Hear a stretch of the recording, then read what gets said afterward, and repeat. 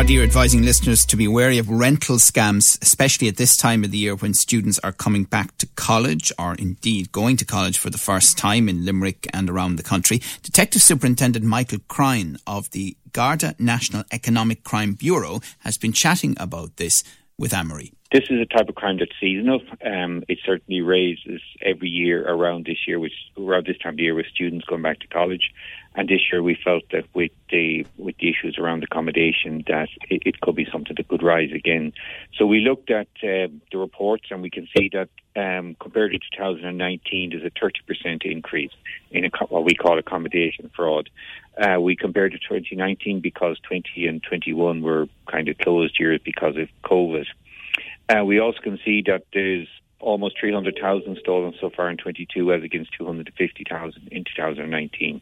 There's an issue for not just students who are looking for accommodation in Ireland, but only this morning I received a phone call and it was a lady who had booked accommodation abroad for her daughter who was going to college abroad, and when they arrived in the foreign country they discovered that the accommodation does not exist either. They had paid, I think it was €3,000 of a deposit and the accommodation does not exist. Yeah, not good. So it's also a problem for students coming into Ireland who are booking accommodation in Ireland. Because they may not be as familiar with things, is that it? Yes, no, this is not a crime that's unique to Ireland. As the example I gave there a second ago, this happens unfortunately everywhere in the world. A lot of these crimes are what we call cyber-enabled frauds.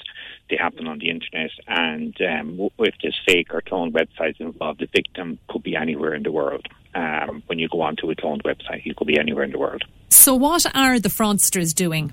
Well, they're doing a number of things. First of all, they're taking deposits. So you may have an individual, we'll say an individual fraudster. He may have accommodation to rent. He takes deposits from a number of different people. Maybe you can see cases sometimes up to 10 people he will take deposits from. They all arrive and suddenly the place is not for rent, or he was not entitled to sublet it or something like that. Or you have them advertising accommodation via social media, where it'll come up on a feed, urgent, once in a lifetime offer, all of this sense of urgency. They will take deposits or months rent in advance or whatever from the student, who then realises when he arrives that either A, the accommodation doesn't exist, or B, it's not for rent. And the other one they do is they create cloned websites. So people go looking for accommodation, they go on to what they believe is a proper website, but it's actually a cloned website. And again, they take deposits from them, or you use your credit card, and they now have your credit card details as well to be used in future crimes. And those cloned websites, they can be very convincing. How do you know you're on one? They can, but if you can check, you could check the URL first of all. You can check for what's known as trust seals, which are on websites. Sometimes it's just, every website has a privacy policy. It has phone numbers. If you click on links that should be on a website, the links don't work. The phone numbers don't work. Also, sometimes something as basic as spelling errors, because the person creating the website, English may not be their first language, so they could be as simple as that. So what are the warning signs you have for people listening to the show this morning? Yeah, the warning signs, I suppose the best one is if it sounds too good to be true, and this goes for all frauds. So if somebody is offering you accommodation within 3 minutes walk of, we'll say, Trinity College in Dublin, centre of Dublin, and the rent is very, very cheap, that should be a red flag, because unfortunately there isn't, because of the lack of accommodation, there isn't cheap rent to be had there. So that's first of all. And also where there's a sense of urgency, where the person renting it is saying, oh, this is a once in a lifetime offer, you must take it now, you must pay your deposit or you won't get a second chance. And also where the person is not making any inquiries about your bona fides. So the lad, he's just prepared to take money off you. He's not asking you any questions or anything like that.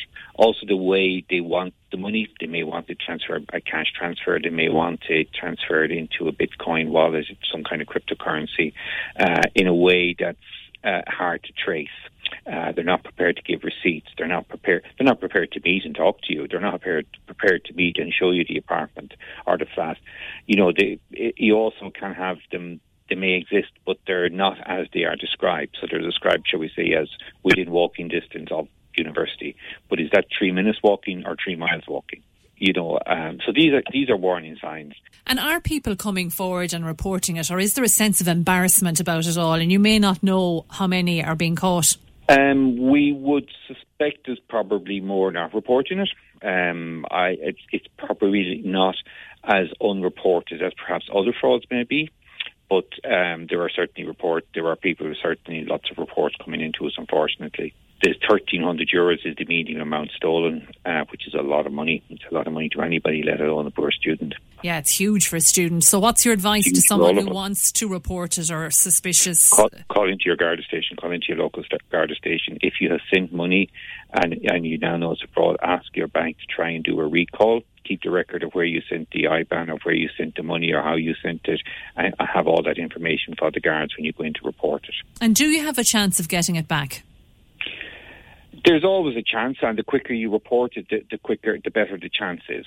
But if you leave it a number of weeks or a good many days, and if the money has gone out of the country, it can be quite difficult. But what it can do by reporting it, you can identify to us bank accounts that are being used to launder this type of money, and we can work then with the banks as to who is operating these bank accounts. And there's a lot of information can be gathered from a money launderer's bank account. That's Detective Superintendent Michael Cryan of the Garda National Economic Crime Bureau. Some excellent advice there, and very clearly explained as well, chatting to our producer Anne-Marie.